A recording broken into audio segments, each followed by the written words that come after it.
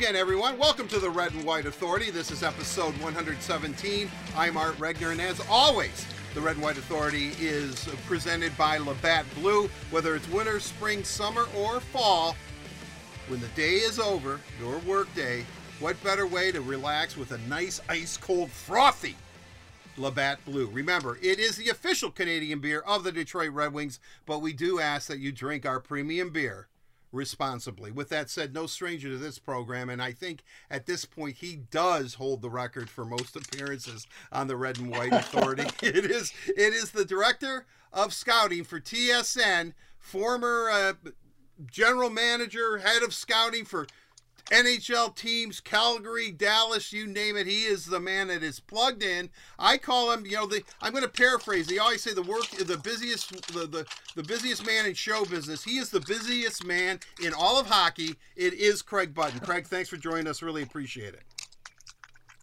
Art, it's always my pleasure. And you know what? What we got to start doing is recording the first 20 minutes of our conversations, because all we do is just talk about Michigan football, and we talk about the current state of Michigan football, where they're headed. We talk about the history, and it's so much fun. My 12 years in Ann Arbor were absolutely wonderful. 97 national championship, the hockey teams winning, the basketball team, the Fab Five. So I have such great memories and fondness of my time in Ann Arbor. And every time we get connected, that's our first 20 minutes. So we're going to have to just have that offbeat conversation where everybody can listen to us talk. Right. Well, I remember one, a couple of years ago now, where we started talking and we just got talking and I didn't hit record. And we had this very in-depth conversation about Tom Brady, which we should have made into a podcast. There was no doubt about that.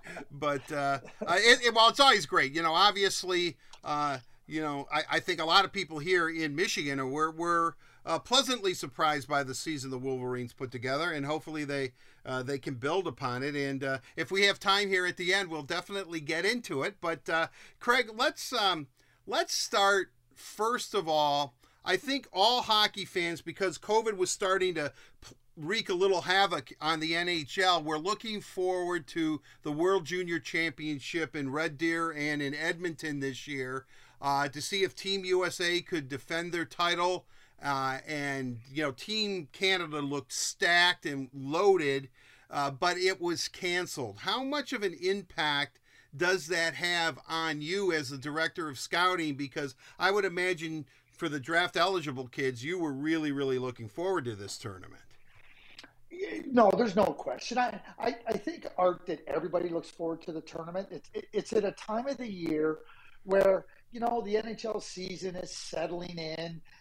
There's an excitement about a best-on-best tournament with these young stars, and what is the future of the National Hockey League, which I think everybody, what an opportunity to get a glimpse. They've watched their team play, and now they get to watch the future, and that's exciting all in and of itself for the fans.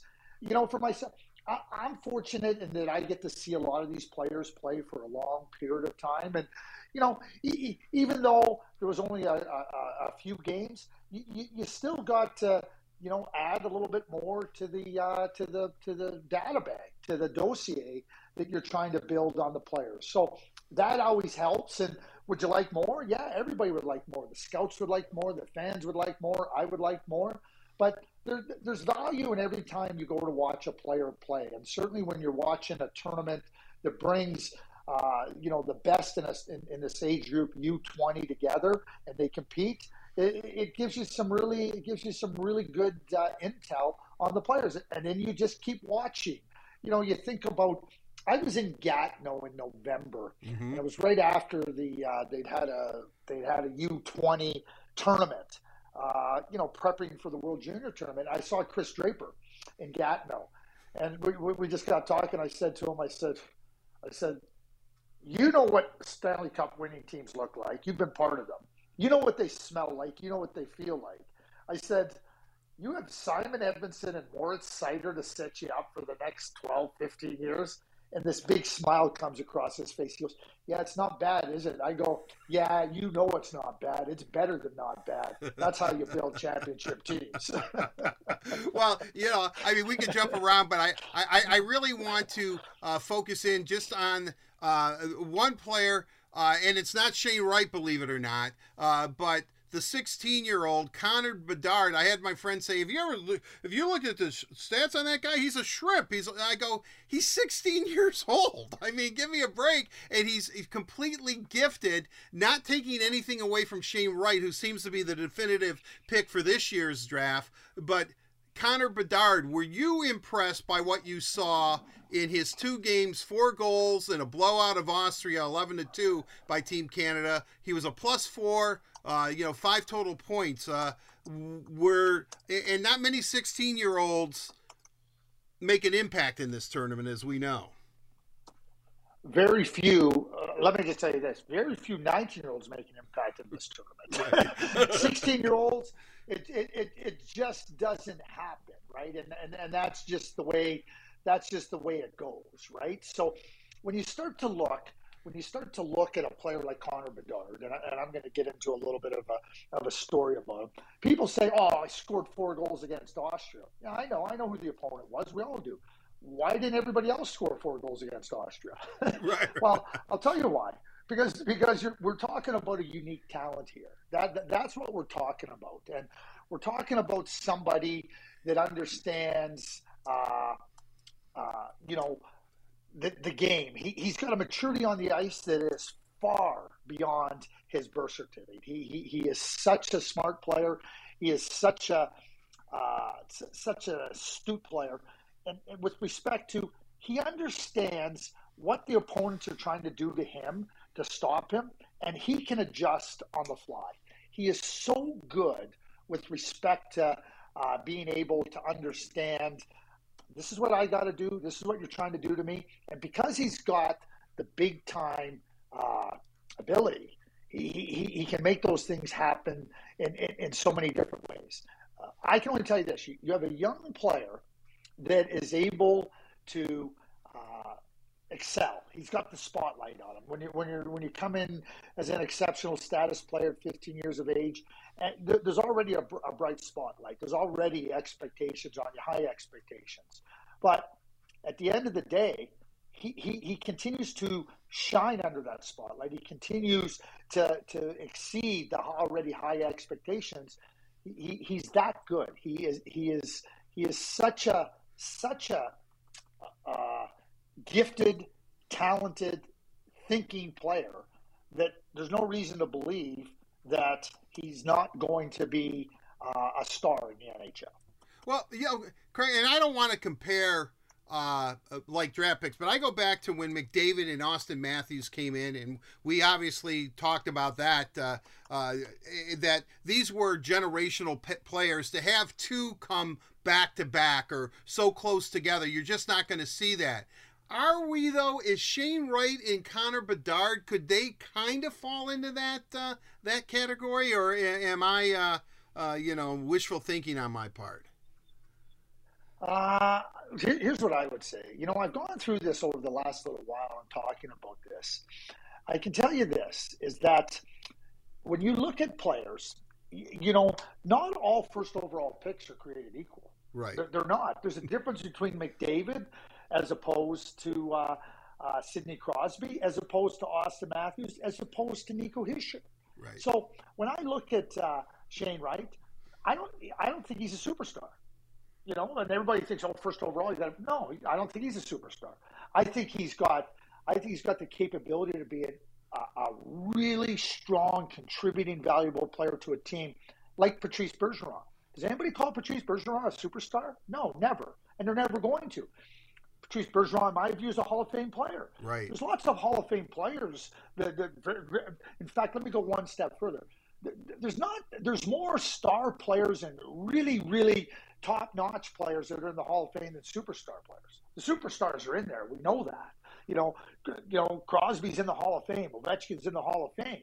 But McKinnon, does he have a chance to be in the Hall of Fame? Time will tell. Do I think McDavid will be in the Hall of Fame? Absolutely. Will Nico Hischier be in the Hall of Fame? I don't think so. Right. So you better be realistic about what a draft is. And so you start to go, okay, does this player have superstar ability? Does he have star ability? Does he have impact ability? What's his value? Where does he fit in? So I see Shane Wright like Patrice Bergeron. Now, what I will say to you is, when I first started watching Connor Bedard a couple years ago, you could see some of the similarities, and this is going to dovetail perfectly into this episode, to Steve Yzerman at the same age. Whoa. Okay, like not real big, skilled, quick, fast, understands the game, but that's where you're starting, right? You're going, okay, could he be like this? The more I have watched Connor Bedard, the more confident I am into the Steve Yzerman comparison. And let's not forget, and I'll tell you this is a true story. Jimmy Devellano tells the story, right? That 1983 draft, they were all talking about, how the draft, Pat LaFontaine, the local kid, he goes through the Islanders, and they go, well, I guess we're going to have to take the little guy from Peterborough. Oh, the little guy from Peterborough, eh? Like, no, but like seriously, right. like, I mean, that's a true story. That's a true story. Okay. So, like they really like Steve Yzerman. Make no mistake about it. It's just a comment about it. Right. So when I hear about, he might not be the biggest guy, like, I don't care. I watch the game and I can look at the roster and go, Connor Bedard, 5'9.25". Yeah, I see what he is. But when I watch the game, size doesn't even come into it. I just look, wow, look at that brilliant move. Look at that play. Look at how he handles that challenge. Look at how he makes, solves that problem in that situation. Steve Yzerman was one of the great players of his era. And he started in at 18 years of age, and the confidence, the hockey sense, the skill. And as he got stronger and as he physically matured, he only got that much better. That's what I see in Connor Bedard. So now we're talking about Shane Wright, Patrice Bergeron, and we're talking about Connor Bedard, that I see a lot of similarities in style of game and type of player to Steve Yzerman. Hey, listen, if he comes anywhere close to Steve Yzerman, we're talking about a great player. Right. But I'm just talking about type of player and where I see him now, and that's what that's where you got to differentiate. So the first overall pick, they're not all the same. Alexis Lafreniere is not the same as Nico Hischier, who's not the same as Rasmus Dahlin, who's not the same as Connor Bedard. But everybody wants to put, first overall. Just understand what you're getting. Right. I mean, well, I love the way that you always put it in a perspective that we can all understand, and it makes perfect sense. With that said, I'm kind of curious. I think it was attributed an article that I was reading about this upcoming draft, where it may be more wide open, although again, as usual, it seems to be forward heavy early on, is that because of the way last year was impacted by COVID, not that it hasn't had its impact this year either, that there's kind of, I don't know if it's diamonds in the rough or kids are coming out of the woodwork that maybe you weren't as familiar with because you didn't see them play much last year, that, Craigslist could really change significantly from now until draft. Absolutely, Art, and it has to.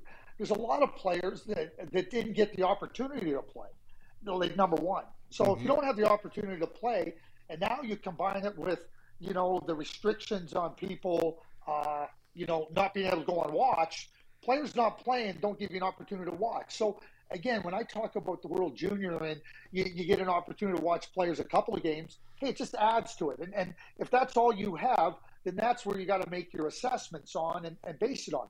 But understanding that players hadn't played a lot, and understanding that there's a lot of development. Think about Mason McTavish, and I'm just going to use Mason McTavish as an example. His season got shut down in March of 2020. Okay, so he's a young player. He's a 16-year-old playing in Peterborough. So he gets shut down. He doesn't play. He there's no play in the summer. He goes over and plays a handful of games over in Switzerland. Handful. Comes back, plays at the U18 tournament in Dallas. Was terrific. And, ends up being the third overall pick. Starts in the NHL with the Anaheim Ducks. gets his 9 games, goes back to Peterborough. Go back and then he plays 2 games in the World Junior Tournament. If you add up the games that Mason McTavish has played from March of 2020 until today, right? Mm-hmm. You don't have you might have 24 games, 24 games in almost 2 years. Wow! And you don't think that there's there's going to be a gap and what you're trying to pick up in terms of watching and everything, and you're watching a terrific young player. And the reason I bring up Mason is because think about all the other players that need a little bit more time, that aren't as developed, that are trying to find their way and are not having the opportunity. So you have to be really wide open. And one of the things that I said, it was an error on my part. It was a mistake. Before the season started, I said, oh, why don't I put out a top 32 and, get ahead of it, right? Mm-hmm. And it wasn't fair to the players. It wasn't fair to the process because I put out 32 players. And then once I had an opportunity to start watching a lot more and seeing a lot more of the players, you're going, whoa. And now people are going, well, you had this guy here. And I go, yep. I talked to agents and I said, yep. And I should have never done that list early because it wasn't fair. It was like, number one, it was, when you hand in a paper right. in university and you go, okay, I have confidence in it. And then the grade comes back and it's a C-, because basically the professor says, this is pretty much incomplete. That was my Craigslist at the outset. I should have never done it. I should have recognized that it could only be incomplete. But now as you get more information, like I watched Slovakia play twice. Now, I've watched Slavkovsky. I've watched Major. I've watched Nemeth, the defenseman. Right? Mm-hmm. I get a chance to watch those two guys, those players 2 times. I only got them 2 times. I got them in really good games against the USA and against Sweden.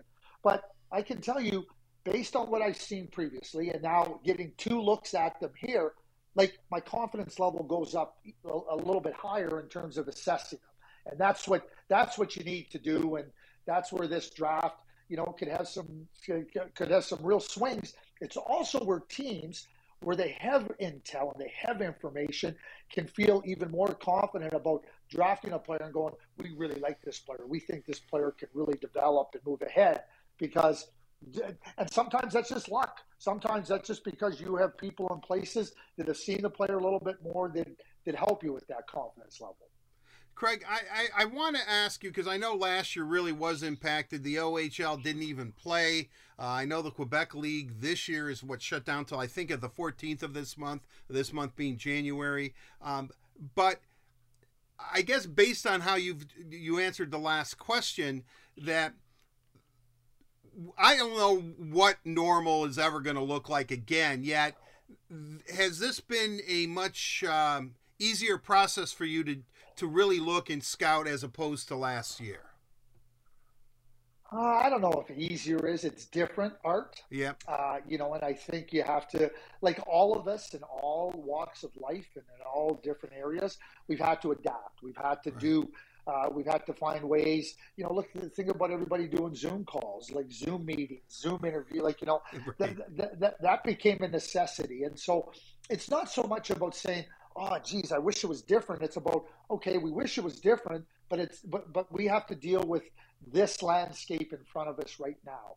And I think that's what's really important with respect to trying to maximize your abilities and maximize your time. Because if you keep saying, oh, geez, I was hoping to see Brad Lambert, I was hoping to see Slavkovsky, I was hoping to see those guys 5 or 6 times. Well, you didn't. So what did you get out of the times you did see them? And I think that's the approach you have to go with. It can't be about better or worse or thing. You got to just say, here's what, because everybody's dealing with it. You don't think Brad Lambert didn't want to play a couple more games? You don't think Uri Slavkovsky didn't want to play a few more games? Shane Wright wanted to play more games. They all wanted to play more games. Logan Cooley wanted to play more games. They didn't get that opportunity, which goes into another thing. And I tell players this all the time, and scouting over the years every time you go to a game, make sure that you are going in with the attitude and the approach. Hey, I might not see this player again for a long time. And same with the player. You're not going to be at your best every game, but you know what? Give the best account of yourself that game. that day. Mm-hmm. I always say to players, yeah, you might only be feeling 80%. That's okay. Give 100% of your 80%. Don't give 50% of your 80% because you're at 80%. If it's only 80%, give me your best 100%. Same thing with scouting. When I look at the draft class then coming up, I would imagine that as we get closer to the draft, which I believe is still in June in 2022, that how different do you project your list being? Or I have your November list here, and I'm looking at it. Is your top 10? Do you think that's probably those guys are probably slotted correctly, but everything else is going to change, or could this just be a real shakeup? Oh, I think there's going to be some changes. In fact, I already know. I'll have a list here in January. There's absolutely going to be changes because there has to be. Because Right. number one, you've had a chance to see more players, right? You've had a chance to see other players more. So again, when I talk about building up the dossier on the players, it's the same thing with your list, okay? Like I always go back to Jack Quinn, who was the 8th overall pick to the Sabres in 2020. Like I started off in September. I knew him from the year before. I knew him. You watch, you go, okay, Right. this is a guy to keep an eye on. But he wasn't a top level kid. You watch him in October, you go, oh, geez, this guy, you start, you go back, you watch. By the time I got to the end of January, I'm going, this kid's a really good player. By the time we got into, I remember right before the pause, the stoppage of the OHL, I saw Jack play 3 games because I really wanted to zero in because I really felt that he was a guy. And by the end of it, he was clearly in the top 10 for me. And then he goes 8th overall to the Buffalo Sabres, playing very well in the American Hockey League. And so to me, you have to be open-minded. You can't get, one of the hard things and difficult things is I understand when the players and the agents look at the list, they go, why don't you have this guy higher and everything? And I always try to remind them, hey, listen, that's just that day. That doesn't mean I'm right. That doesn't mean I'm wrong either. It just means that's a snapshot at that point in time. Right. I'm going to continue to evaluate. I value the feedback. I value the input from others. And then I'm going to go and do the work to try to hear what other people are saying so that I can be as accurate as possible. And that's what I'm trying to be. But I understand when a player, says, geez, I'm better than that. I can't believe Craig would has me there in the agent. I get it. But at the same time, it's just a snapshot in time. It doesn't mean that's what you are necessarily are. And it certainly doesn't mean that's necessarily what you're going to be on either side of the equation. I want to, every time I talk to you, you kind of blow me away with your analysis at times. I sit here and I end up thinking, and then I realize, oh my gosh, Craig's done. I got to ask him another question here. But I wanted to go back to Team Canada from Red Wing fan perspective because I've been asked a couple of questions about 2 specific players that were on Team Canada's junior team the World Junior roster for the tournament that was just canceled. One of them is Sebastian Cossa, who Red Wing fans are really eager to see in the red and white. I've talked to him on a number of occasions. He seems like a really great kid. Really enjoyed talking to him and extremely confident. Yet I was reading things that people were saying, when's he going to get in for Team Canada? I thought he was going to be their number 1 goalie. Could you give us maybe what was going on or what the thought process was regarding Sebastian Cossa and Team Canada? So here's what ends up happening. You come into Hockey Canada, identified 3 goaltenders that they thought they were their 3 best goaltenders. And, so now you're going to work, the goaltending coach was Olivier Michaud. Now you're going to work with Olivier Michaud. And now, you're going into tournament play. Ultimately, you're trying to get to the gold medal game, which means you're playing 7 games. And it doesn't mean that who you start with is necessarily who you're going to end up with. But there's this constant evaluation through practice, through game situations in practice to try to understand who gives you the best chance, based on not only, what they're capable of doing today, but also in understanding what the challenges are going to be. The World Junior Tournament is not about potential. Mm-hmm. It's not about who was the highest drafted player. It's not about who's going to be the best player. I think Sebastian Cossa is going to be an excellent NHL goaltender. I've compared him to Jacob Markstrom with the Calgary Flames. I think he's got all of that potential. But, you come into a tournament and you got Dylan Garand is a good goaltender, and Brett Brochu's a good goaltender. Sebastian Cossa is a good goaltender. Last year, nobody knew who Devin Levi was. They didn't really, and he took the reins from day one, and people didn't. And a lot of times, you know about Sebastian. He was a high for a mid-first round draft pick, a real promising player. But that doesn't necessarily mean that he's the guy that is going to be the starter here. It doesn't mean he's not going to be. But what I would say is there was no reason to worry about Sebastian Cossa. This is just where and keep in mind, he had never played for Hockey Canada at any international event.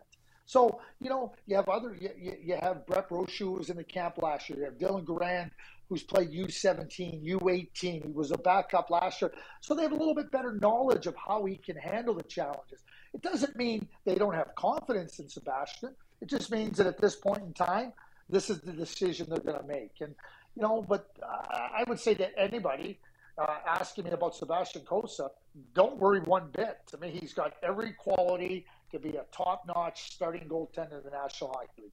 Whether that's in 18 months, whether that's in 6 months, whether that's in 2 years, I don't know. But I think he's got everything you want in a number one goalie. Well, that sounds good. I really do look forward to being able to cover him when he becomes a Red Wing, because I think he's he's bright, he's honest, and he's darn good between the pipes. Another player that I think Red Wing fans, I don't know if they were pleasantly surprised, but they've asked me a lot about. And he last year, because the Kitchener Rangers and the OHL did not play, was signed to play for the Grand Rapids Griffins, is Donovan Sabrango, who was a +2 at a goal in 2 games played before the World Championship, Junior World Championship was turned over. This is a guy, I'm not sure. Sabrango seems to be maybe one of those players, and I think he was a 3rd-round draft pick, so it wasn't that he was a low pick, but could be one of those finds for the Red Wings. I agree with that. I think with Donovan, and I've watched Donovan play for a long time, Donovan's like a real strong skater. He's competitive within his game, skating, taking the initiative, competing defensively, closing off space, and getting into the disruption of opponents. He's really good at that. I really believe, and this is it's an unintended consequence of what happened with the pandemic, the cancellation of the OHL season, and Donovan going to Grand Rapids. So now you're an 18-year-old player, okay, going and playing in the American. What I find happens with the vast majority of young players is that they're playing junior and they're good. Now they want to show that they're more than they were. They want to show that maybe they should have been drafted higher. And you want that from a player. You want a player to be confident and to be assertive and go, I'll show you and I'm going to get better. But at the same time, you might start trying to push your game into areas that aren't your strengths. Mm-hmm. So, and you're trying to earn a contract. And I think by Donovan going to the American Hockey League, he had to really settle into being an 18-year-old defenseman in the American Hockey League and really understand, this is my game. This is what I'm going to be really good at, and this is how I'm going to excel. So you get to a comfort level. This is my game. You're not into a proving grounds. And then the Red Wings sign him, right? And so now, because of last year, he goes back to the American Hockey League. He's managing that game for who he is and for what his skill set says he is. I think that Donovan can be a really good, dependable defenseman. I don't think he's going to put up a lot of points, but when I talk about disrupting opponents, getting to a puck, beating pressure, getting the puck moving out of your own zone, closing the gap in the neutral zone, and those types of things, I think Donovan can be a really good player in that regard. They don't need offense from Donovan Sabrango. I'm not saying that they're telling him, don't give us offense, but I think that at this younger age, him settling into the player that he can be and will be, I think is a huge benefit to player and team. I can't begin to tell you, Art, how many times you spend time with a player, but your game's not going to be that in the NHL. We need you to develop your game in this direction. Yeah. But the junior team's asking them to score. I get it, and that's the balance you have to deal with. The other part of, when you talk about players in junior and the potential for going to the American Hockey League at 19, which has created a lot of discussion and debate and disagreement, Donovan Sabrango is a good example of that. Wow. Well, yeah, I mean, I'm eager to see him. He has a great backstory, too. The inspiration that his mother has been to him. So, he's one of those guys that you just root for, regardless if he's a Red Wing or not. I mean, you hope the best for him.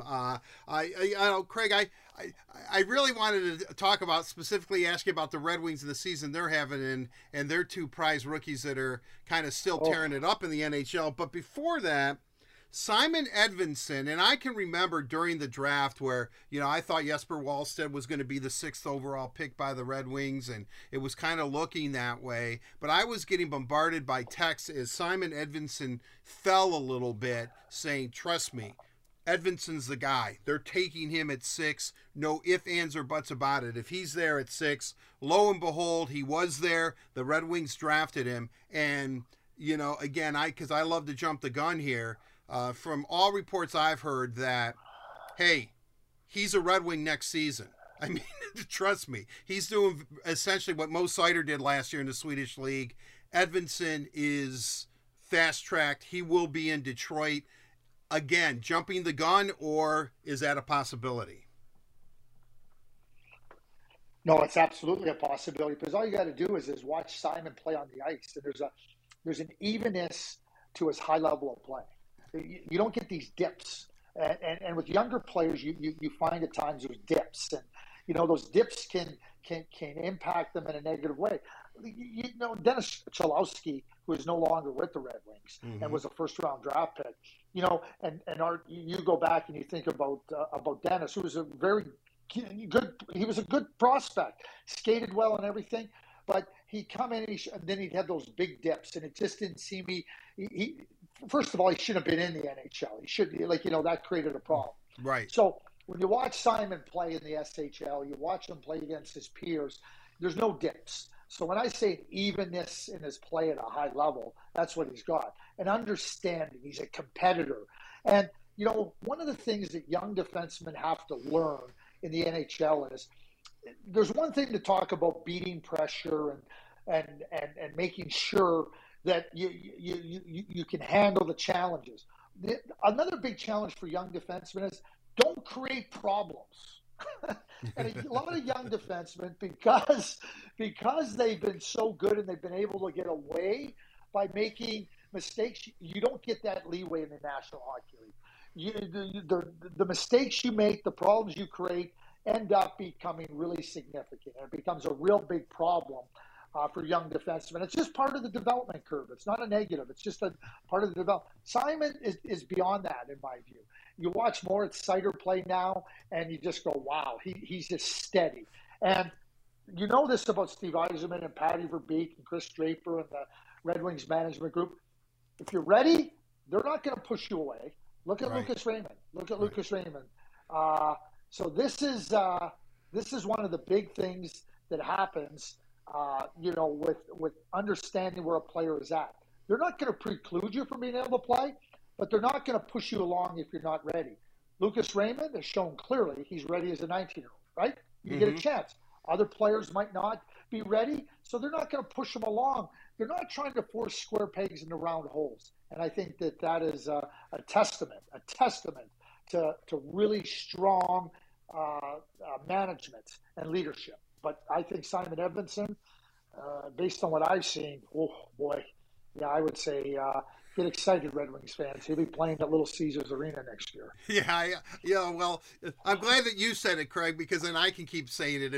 If I endorsed by Craig Button here. With that said, there's one more player I want to talk to you about. Then I promise Red Wing fans, because every time Craig's on, they say, "I wish you guys would."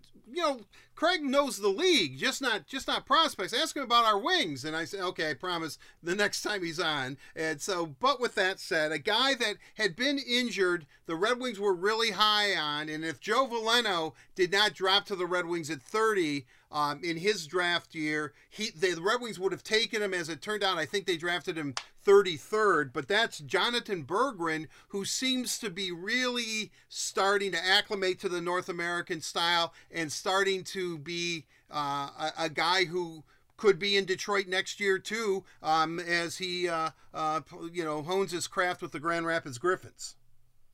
Well, learning smaller ice hockey, is part of development, right? Mm-hmm. When you go back and you think about what Jonathan in his draft year, he was a really good player. So then what ends up happening, right? He jumps up, he jumps up to a really, really good level of play in the SHL. And now people go, "Oh, what's wrong with Jonathan Berggren?" Well, there was nothing wrong with him. It's a big jump, right? Then he comes back, last year, and again, there was different challenges in leagues all around the world. He was a really good player for Skellefteå, right? And now you're going like, okay, so there's the progression, right? So now he comes over here to play in the American Hockey League, get acclimated. You got to do things with less space. You got to do things quicker, faster, against bigger, stronger, quicker opponents. And what Jonathan Berggren always showed me in his draft year, and this is one of the things when I'm watching players, I try to look at players and go, things that are necessary to translate success to the NHL. Players that are drafted in any sport, they've been the best players, and I don't care if it's a first-round pick, second-round pick, third-round pick, fourth round, they've been the best players at the levels below them. But they need to have qualities that translate to success in the NHL. So when I'm watching Jonathan Berggren play, I'm watching a player that's really comfortable, like in what I call body-on-body battles. And when you're in the North American NHL rinks are smaller. You're going to have to be comfortable in those body-on-body battles. You're going to have to be able to gain advantages by having an extra step of quickness to get inside, to establish your position. I always thought Jonathan had that. But just because you think you have it, and just because you have that, but you still got to hone that. And that's exactly what Jonathan Berggren's done. So all the things I saw in Jonathan just give me that belief and that understanding that what he had is now translated. Players have to do that, but him being in Grand Rapids, you know what? He's a blocky, steady, sturdy player. So he can handle, the tight area competition and the small area NHL. And I think that him being in Grand Rapids and doing what he's doing this year is something that's really significant for his development. But all he's showing is that he can continue to move along that path. When we look at the Red Wings now, currently we're taping this, or recording it, I should say, on the 6th of January. Later this evening, the Red Wings will play their 35th game of the season. They're currently 5th in the Atlantic Division, 3rd in the wild card race, 16-15-3, 35 points. Their goal differential is something I know that they want to work on. They're minus 18, which is still kind of alarming. But with all that said, maybe, Craig, before we talk about Raymond and Seider, an overall assessment of where you think the Red Wings are at this point. Well, I think you have to be very encouraged because, before we get into Lucas and we get into Mole, let's keep in mind that they're part of the success of this year's team, right? Mm-hmm. I know, I look at different areas of the team, and to me, I look for functionality in a team, and I think that when you watch the Red Wings, you see functionality. Dylan Larkin has more support around him, right? So, that's going to give him a lot greater opportunity. Nick Leddy, who was an acquisition, Mark Stahl, who has been a solid acquisition. Nobody talks about Philip Roenick, who's such a good player. Right. And, Like I start to chuckle when I think about, teams saying, oh yeah, later I see reports about, oh, you should inquire about Philip Roenick. Like, really? He's got a really good contract, and you're now going to go just trade this really good young player that's so productive. So, but when you get more good players around, your youth, your talented players, you're going to have a chance to have success. I love the fact, and I compared a little bit to what Joe Sakic did with Jared Bednar in Colorado. Jared Bednar came into a terrible situation that Patrick Roy left there. Just awful what Patrick Roy did in Colorado. And Jared Bednar came in, they had an awful season. But Joe Sakic said, wait a second here. How can I evaluate the coach when we didn't have a functioning team? We didn't have a team that was good enough. We didn't have enough talent. And Steve Yzerman has done the same thing with Jeff Blashill. He says, how can I evaluate him on his coaching when the team hasn't had the support? It hasn't had the players that can give our other young players what they need.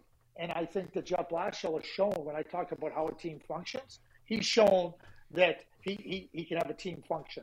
There's no perfect teams in the NHL, and you're always looking to improve in different areas, whether that be in the way you play, whether it be from a management point of view, what type of players do we need to give us a little bit of a push. But those are all the things you're trying to do.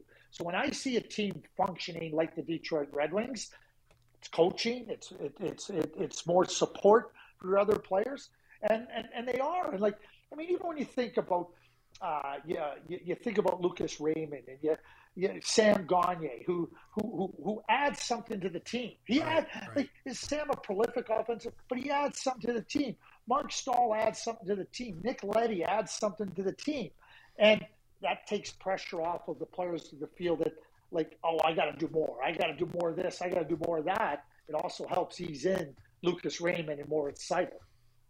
When you look at the Red Wings, and I can remember before the draft, and Red Wing fans were steamed that they fell to fourth when they thought that geez, we had the best chance at number one, and they were looking at it. And I can remember talking to a few people around the league that were plugged in, and they said, okay, maybe they're not going to get Byfield or Stützle or Lafreniere, but the guy that they really like, that they're really high on, and they wouldn't really mind seeing him drop to 4, is Lucas Raymond. Now, I remember Raymond coming to the summer showcase in Plymouth, their draft year, where Lafreniere and Lucas Raymond were considered to be the two top prospects. And Raymond got hurt and was dropping and all that. But I do remember people telling me that, look, Lucas Raymond's a really good player, even though the fan base here in Detroit was very disappointed because of they dropped to 4 when they were all hoping they would be number 1. But honest to gosh, I mean, it looks like Lucas Raymond is a godsend. I know I'm overstating it, but Craig, I would imagine you're not surprised. Maybe his age might be a little bit surprising at 19, as we've talked about, that he is able to do the things that he's able to do. He's precocious, though. He's always been a player that's played beyond his age. Like he's played up levels. He's performed at a high level, playing up an age group or two. And I think that, stepping into the NHL this year, where you're 19 years old and you're playing against the best players in the world that have been doing it for a long time, speaks exactly to that. So I'm going to ask you a question, Art. Okay. Here's the question. And this is I talk about the draft all the time. You got to evaluate all the time, right? Would the Detroit Red Wings trade Lucas Raymond for Alexis Lafreniere right now? No. And let me tell you, the New York Rangers would trade Alexis Lafreniere for Lucas Raymond in a second. Now, I'm not trying to jump on Alexis Lafreniere. Right. Okay, I'm not. That's not about what I'm doing here. The point is that we get into drafts, and I'm as guilty as anybody, and we start looking and go, well, that guy's the best player, and considering other players. And years ago, I would get asked, when I was in Dallas and we were picking in the latter part of the first round, and people would ask, well, who are the top 10? I said, you better go ask people that are watching the top 10 players, because those aren't the players I'm watching. So, And this is a big part of it because you don't. You're zeroing in. You only have so many games and so many weekends to watch the prospects, and you better know the group that you might be drafting and considering drafting. And so, when you're picking, and so the Red Wings are looking and they're going, okay, we know, okay, right now we're gonna have the best odds to pick first overall, but we could drop three. So now what you can do is you can zero in. Let's just say you're going to zero in on four players that are in your top four, right? And you just, maybe it's five, maybe it's six. But when you just zero in and say, we have to know these 5, 6 players, right? Now you can sit down and go, okay, well, we think Lafreniere is going 1, and we think Byfield will go 2. Okay, so who could be there at 4, right? And you have to make the decision at 1, right? You have to be able to do that as well. But what you can't do is just think, oh, I'm just going to take a player and whoever's left there. You got to know the players. And again, you go back and you evaluate. Let's go back to the 1983 NHL Draft. Jim Devellano, Hall of Famer, obviously a big part of the Red Wings' history and success. Right. I mean, he said to me, he goes, well, we knew Brian Lawton was going 1. We knew Brian Lawton was going 1 because that's just the way it was headed. He'll tell you that he really liked Sylvain Turgeon. He thought Sylvain Turgeon was a really good player. He goes 2. So now the Red Wings are picking 4, and they're going, well, maybe we can get Pat LaFontaine. But when they couldn't get Pat LaFontaine, they knew who their next guy was. Right? Right. So maybe if they're picking 2, they take Turgeon. That's okay. And this is why you always have to evaluate after the fact. Lucas Raymond, has been a very talented player for a very long time. And I think we can always raise an eyebrow and say, are we surprised that he's doing as well as he is right now? As a 19-year-old? Yeah. But when we really take a step back, we shouldn't be surprised when good young players who have been advanced in their play and advanced in their development perform. Because that's what makes them so good, and that's what makes them so coveted. I remember being in Vancouver when Steve drafted Mo Seider at number 6 overall. And, I was in the arena, and then I had to run down because, obviously he's going to be available to the media shortly. And I remember one of the guards or ushers there says, I can't believe it. Who is this guy? And I said, you know what? I'm really not surprised. And I know I've told this story many, many times, but, I really start looking at the draft in this case would have been, I guess, September of 2018 for the 2019 draft. And Mo Seider, and we talked about him a little bit back then too, Craig, he seemed to be the guy each month when they would reassess was always moving up the list. And I think by the time the draft came around, he was like in the top 15 or very, very close. And so I didn't think it was, and I've actually told Steve this, I don't know if he believes me, I didn't think it was much of a stretch to draft him at number 6, considering he was on this meteoric rise, it seemed like, in his draft year. Yet I have to say, I think he should be Rookie of the Year. At 20 years old, the way he plays defense, and he seems to get better every game, I think it's phenomenal to watch him play hockey. I almost think, and I'm up to hyperbole and overstating and get way too enthusiastic and worked up, but I think that he could be the Red Wings' best player in a couple of years, although everyone says don't sleep on Edvinsson. But Mo Seider, surprise, or is German hockey really going to make its mark here very soon? Well, one of the big things, Art, is keeping in mind that Steve was with the Tampa Bay Lightning, and then he was named the general manager of the Detroit Red Wings. So just think about Steve, who's very astute, very involved, a really strong methodology to evaluating players at the amateur level and the pro level. But, you're looking at Tampa Bay, and now you're coming into an organization that has the 6th overall pick. It changes things. But, the Red Wings do a very thorough job of scouting and evaluating over a period of time. Steve had the benefit of watching Mo Seider at the World Championships, playing as an 18-year-old and playing like a really regular role. playing in Mannheim that year, he didn't have the puck play opportunities, the power play opportunities. But if you've done your work and you go back in time, you go, hey, he's had those opportunities. You want to see them to build your confidence, but a scouting staff works by understanding here's what we know and here's how we think we can project. So you get that opportunity and you're always trying to look at a range. What could a player be, in terms of, we think he can be this, but at the very least he can be this, and that's all good. I know this. There was a lot of teams that were prepared to take Mo Seider a lot higher than what projections were. Right. And I know this. I want to scratch out my eyeballs when I hear, oh, he went off the board. Whose board? Your board? Your board doesn't matter. The only board that mattered was the Detroit Red Wings board. And they decided that at 6th overall, Mo Seider was their guy. I'm a huge believer. Take the guy you believe in, take the guy you want, and damn the torpedoes. And I can guarantee you this, not from Steve Yzerman or anybody in the Red Wings, but there was a lot of talk about perhaps teams moving around, trading up, moving back to see about maximizing a pick. And Steve Yzerman recognized, I'm taking the guy that I want right here, right now. I'm not messing with it. And they got a good one. They got a real good one in Mo Seider. And I talked earlier about Simon Edvinsson. Edvinsson and Seider on the blue line for the next dozen years or so.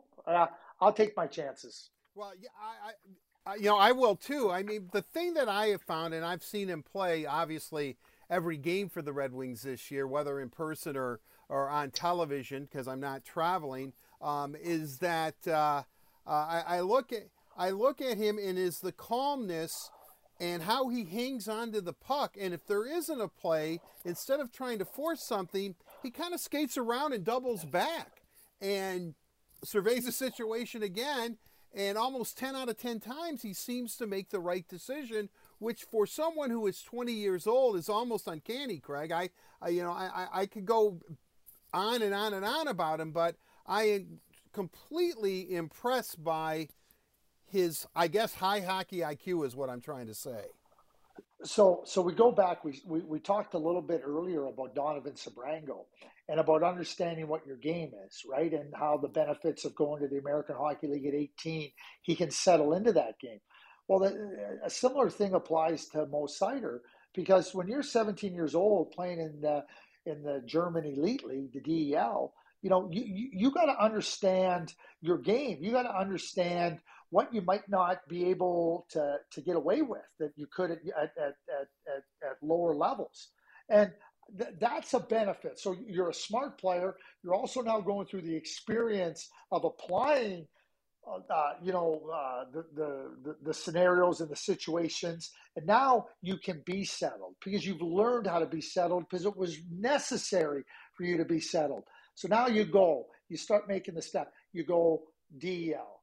You go and play games in the American Hockey League. You go to Rogla and you play in the SHL, right? And then you come back here to the NHL, and now you look at a player, and as you describe him, you got a real settled, calm, intelligent player that is only going to get better, just like he has shown in his rookie year. And I will say this when you ask me about rookies, right now, I would say if I had to pick the 3 finalists for Rookie of the Year right now, it's the 2 Red Wings, Seider and Raymond, and Trevor Zegras in Anaheim. Right, there's no doubt. I mean, I've always been a big Zegras fan, so much so that he's on my fantasy team. And, he has really been on a tear lately. Unfortunately, I think he's still in COVID protocol, but should be out of that hopefully soon.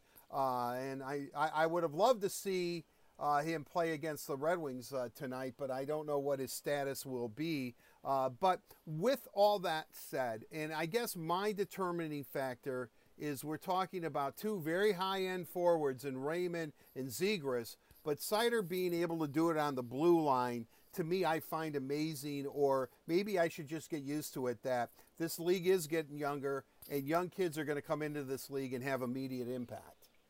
Yeah, they're a little bit more advanced. They are. They have a little bit more of the technical training. NHL teams are getting more involved, or with the development of the players once they draft them. Working with them on a regular basis. There's more personnel doing that, and I'm at the World Junior Tournament. I see Sean Horkoff, and or maybe it wasn't at the World Junior Tournament. I saw him. I might have seen him at a junior game prior to that. No, I saw him at the Canadian camp. Mm-hmm. So the amount of investment, not just in terms of dollars, but in terms of people power and people going and the people involved in development, working with the young players, helps the players understand, number one, hey, listen, here's what we're going to help you with. You're going to go apply it, right? But it also helps them in real-time application, get ready for the NHL. And that's why we're seeing, in my view, so many young players not just play well. Right. It is pretty amazing. Having the center ice package allows me to watch your fine work on TSN, and I am amazed at the high-end level talent of some of these youngsters that are playing in the NHL. With all that said, I wanted to ask you, the Red Wings now are third in the wild card. A lot of teams have games at hand because of COVID, and even the Red Wings were put on pause this year, didn't miss many games. But I'm kind of curious. I don't think anybody, even the most diehard Red Wing fans, expected them to make the playoffs this year. Do you think they're on the cusp, Craig, or do you think that this could still be more of a rebuild and just kind of let it play itself out and see where they fall? Well, you know what? Like, we can all start at the beginning of the season and look at a team and go, oh, they're going to make the playoffs, or they're not going to make the playoffs, or they're going to be in a dogfight for the playoffs. All I know is that the Red Wings find themselves in a really good place. They find themselves in a place where they've been competitive. I talked about a team functioning at a really good level.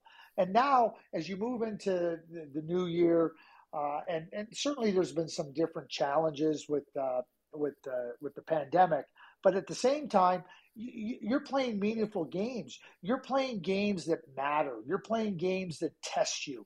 You're playing games that build your individual talents and your team's talents, and that's so beneficial on so many different fronts.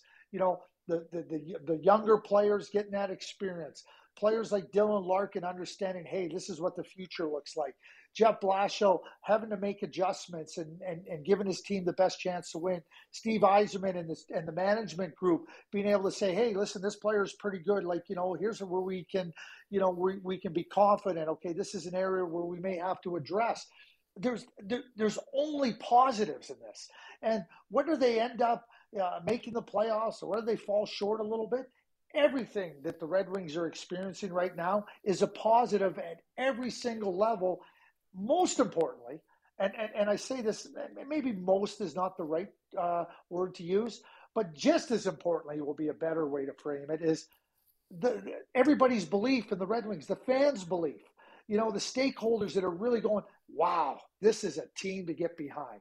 Isn't that something that's special as well? And I think it's really important. Right, it is, and you can tell by just the crowd reaction. I mean, their record, even though they dropped a couple, but they got better against San Jose the other night, a couple in a row at home, is the crowds have been phenomenal, and the Red Wings have commented on that, from Blashill all the way down to all the players, just how the support has been overwhelmingly significant and really has had a positive impact on them. With that said, a little bit of breaking news here. Trevor Zegras has been cleared to play, but will not play tonight against the Red Wings. So that's too bad. But would have liked to have seen him play against Lucas Raymond and Mo Seider, because I couldn't agree with you more. They are the top three rookies in the league thus far. But I wanted to ask you about a little bit more breaking news. Nikita Kucherov is going to make his debut against the Flames after a 32-game absence, which would only make, the rich get richer, so to speak. but with that said, Tuukka Rask signs an AHL PTO professional tryout with Providence, the Boston Bruins AHL affiliate. I guess that's no surprise, and the reason I'm bringing this up, Craig, is because Boston's 1 point ahead, although they have games at hand, for that final playoff spot, for the wild card spot. But this is actually no surprise. It has been rumored that Rask was going to come back in January? I know he had, I believe it was hip surgery, and he was on a prolonged rehab. But again, I just said the rich getting richer about Kucherov coming back to Tampa. But although goaltending has not been that big of an issue, I'll say that with the Bruins right now with Swayman and Allmark. But is Rask the answer for the Bruins, and should that be a team that we should really start paying attention to? Well, we know how good Tuukka Rask has been, and I think the good news for the Boston Bruins is they have a terrific rookie goaltender in Jeremy Swayman, right? I mean, teams may want to phone about Jeremy Swayman. I think your chances of getting Jeremy Swayman are slim and none, unless you're going to really pay a significant price. But you watch what Linus Ullmark has done in Boston. I mean, he's got term on his contract. Right. So, but is that, we look at the goaltending market, does that now open up a possibility for a trade there? Because Tuukka has made it pretty clear he's playing in Boston or nowhere. He's been a strong goaltender for the Bruins. The Bruins are not interested in not making the playoffs. And you start to look at it and you start to think, does Tuukka give them a better chance of competing for the playoffs? I would say yes. The opportunity to see him go play in Providence, recover from the surgery, has put the Bruins in a really good spot. But because they're in a good spot now, I think that it really, really makes them it really makes the playoffs a situation for the Bruins that making them is imperative. I think it's as simple as that. But it also opens up some possibilities for some other trades. Right. Well, you look at it. I mean, Allmark would have to clear waivers. Swayman would not yet. I guess it's maybe it's a good decision to make if you're the Bruins. You have three top quality goaltenders, and one you can actually put him down to Providence, and he can play there and see how he does. But because you're right, they signed Allmark to a long-term deal. I want to ask you about, and this is the final question, with the Olympics being canceled, and I'm almost thinking this, and I wasn't going to ask you about the Edmonton Oilers, but they've lost 5 straight, 11 out of 13. And it seems from everything I've read that maybe Kenny Holland is going to look for a goaltender. Should he look no further than Boston and maybe try to work out a deal with them? Do you think Edmonton is going to have to do something for a team that started off so well to now be losers of 11 of 13? I'm sure that's got to be, I know it's preying upon Kenny, and Dave Tippett calling out Mikko Koskinen, his goaltender. Is Edmonton a mess, or do you think it'll settle itself down? I don't think Edmonton's a mess. So this is what I've been doing here and talking about the Edmonton Oilers. January 1st, 2019, the St. Louis Blues, they played less games, but they were sitting in last place in the National Hockey League. Right. What was everybody saying about the St. Louis Blues? Probably Craig Berube's no good as a coach. The team's not very good. Doug Armstrong needs to make a trade, right? Right. You know what the problem was? The goaltending was terrible.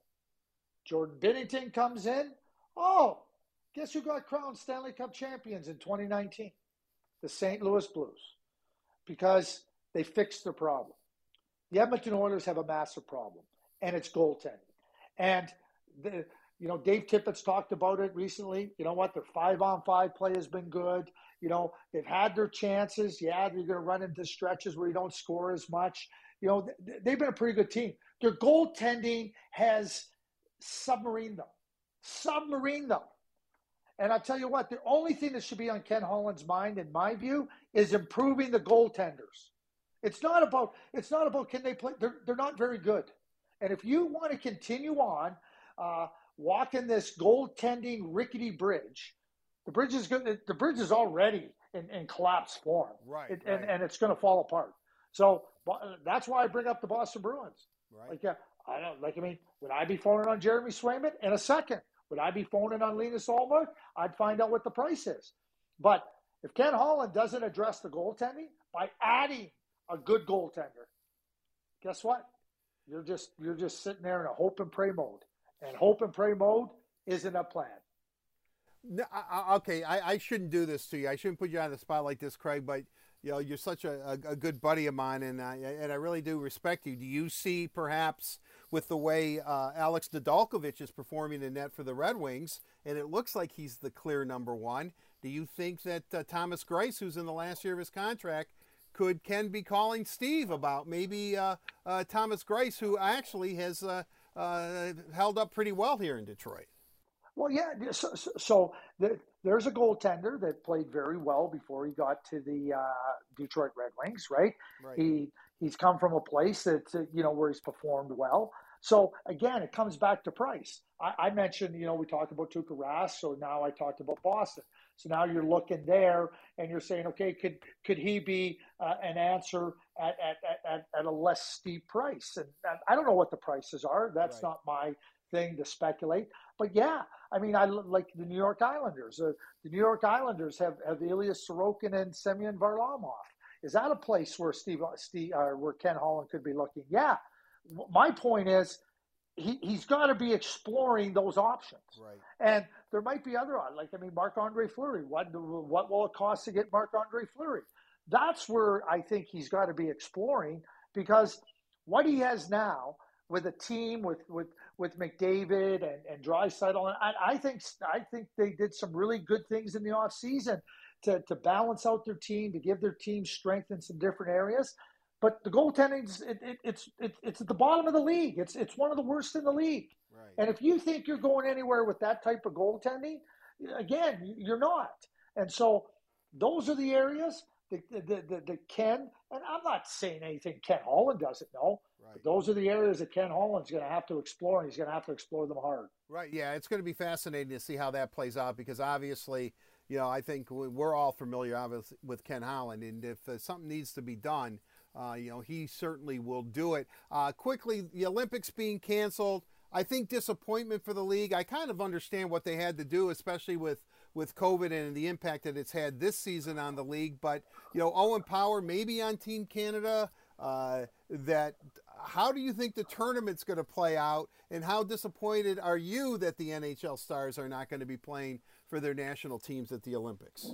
I was in Pyeongchang in 2018, and that was coming off of 5 consecutive Olympic Winter Games where we had the best on best. And the Olympics is about the best athletes in the world competing, Right. whether you're in snowboarding or skiing or bobsleigh or figure skating or hockey. And, for players to be able to represent their country at the Olympics, hey, it's a thrill. I get it. And for the players that represented their countries in 2018, it was a thrill. But it wasn't best on best, and it's not going to be best on best this year, and that's unfortunate. That's pandemic related. 2018 was a different scenario, Right. but like the players want to test themselves. The players love best on best. They want to represent their countries. You got a whole country behind your effort, and that's very different than having a city and a fan base behind your effort. Right. To be able to wear your country's colors and to hear your country's national anthem when you've won. These are special moments that don't come along very often for the players. And 25 years ago, you'd ask, people would say, oh, yeah, well, the Olympics are more for the European players and the Stanley Cup is more for the North American Right. players. That's not the case anymore. Everybody wants a chance to compete for an Olympic gold medal, and everybody wants a chance to compete for a Stanley Cup. So there's profound disappointment all the way around, but it's not a best-on-best tournament. And, the players that are going to participate are going to give their best. But, the knowing what we know from the 5 previous Olympics from before 2018, it becomes pretty special. It becomes really, really a unique spectacle every 4 years to watch best on best. And, I was there in 2006 when Sweden won the gold medal. Nick Lidstrom was part of that team. I sat next to Matt Sundin's brother in the gold medal match.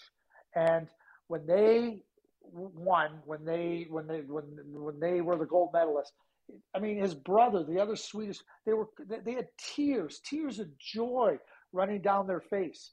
And what it means, it doesn't mean that it's not special to win a gold medal, but for the best players on the planet to be able to compete in that environment, you feel for their missed opportunity. Right. Yeah, I really do. My heart does go out to them, especially since they missed it last time Yeah. around. And now, Craig, I keep saying final question, but this is it.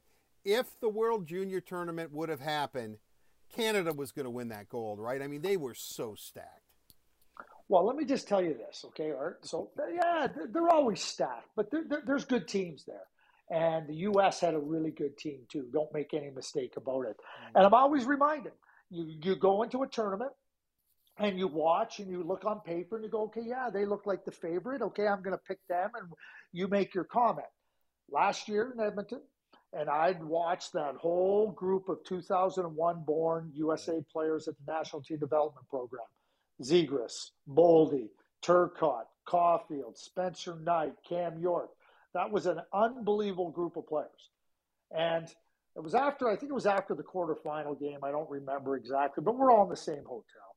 And I'm talking to Alex, and I think Spencer Knight was there, Alex Turcotte, and Cole Caulfield, and Trevor Zegras comes in. Trevor says, so you don't think we can win? Because I had picked Canada to win. And, of course, as we get into it was after the quarterfinal. Well, now it's setting up, right? He goes, so you don't think we can win? And, Trevor doesn't mind giving you a little poke here and there. And I kind of looked, and I'm thinking to myself, well, I said, they're pretty good. He goes, yeah, but you don't think we can win? And I said to him, let me just go back in time. At the U18 tournament, the 2001 born 2018 tournament, 2019, okay? I said, Trevor, your 01 group, I never thought anybody could ever beat you guys. I would have bet the house on your team to never lose. And guess what? You lost in a shootout in the semifinal. I would have never, ever thought that. So do I think Canada can win? Yeah. Do I not think you can win? No, I think you guys could win. But right now, I got to do it. And he kind of looks at me and goes, oh, okay. Right? And but they won. And here was the beautiful thing that I loved. Like Trevor, it's one thing to have ability, but he's got confidence in ability. And before the gold medal game, he said, well, let's see how Canada plays when they're behind, because they haven't been behind in this tournament and they haven't faced adversity. Well, we found out. USA scored the first goal. They scored the second goal. Canada wasn't very successful playing from behind. So, it's always a good reminder. And I'll take you back to that 2019 U18 tournament to finish off here. Hat trick on home ice for Sweden by a young 17-year-old Lucas Raymond. I remember. Including the overtime winner to win it for Sweden, their first ever U18 tournament. Yeah, I remember watching that and thinking to myself, boy, he wouldn't look bad as a Red Wing, but if it was Holtz would have done it, I would have said the same thing about him.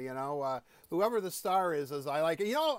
Going back even years ago, Thomas Tatar came of age in that tournament. That was when the Red Wings drafted him, I said, wow, they got themselves a really nice little player, and it was all based on what he was able to do in the World Junior Tournament. So, you never know. And I guess that's why I love talking to you so much, Craig, is because your perspective, your level-headedness, your balance, you make me come down to earth and really think it through instead of the knee-jerk reactions that I usually go with. So, I appreciate it, Craig. I mean, you took a lot of time out. We had some connection problems here, and you were patient, and I know you're really, really busy. For you to take this amount of time out to spend it with here on the Red and White Authority with me and Red Wing fans and actually hockey fans all over, I know they really appreciate your time, and I certainly do too.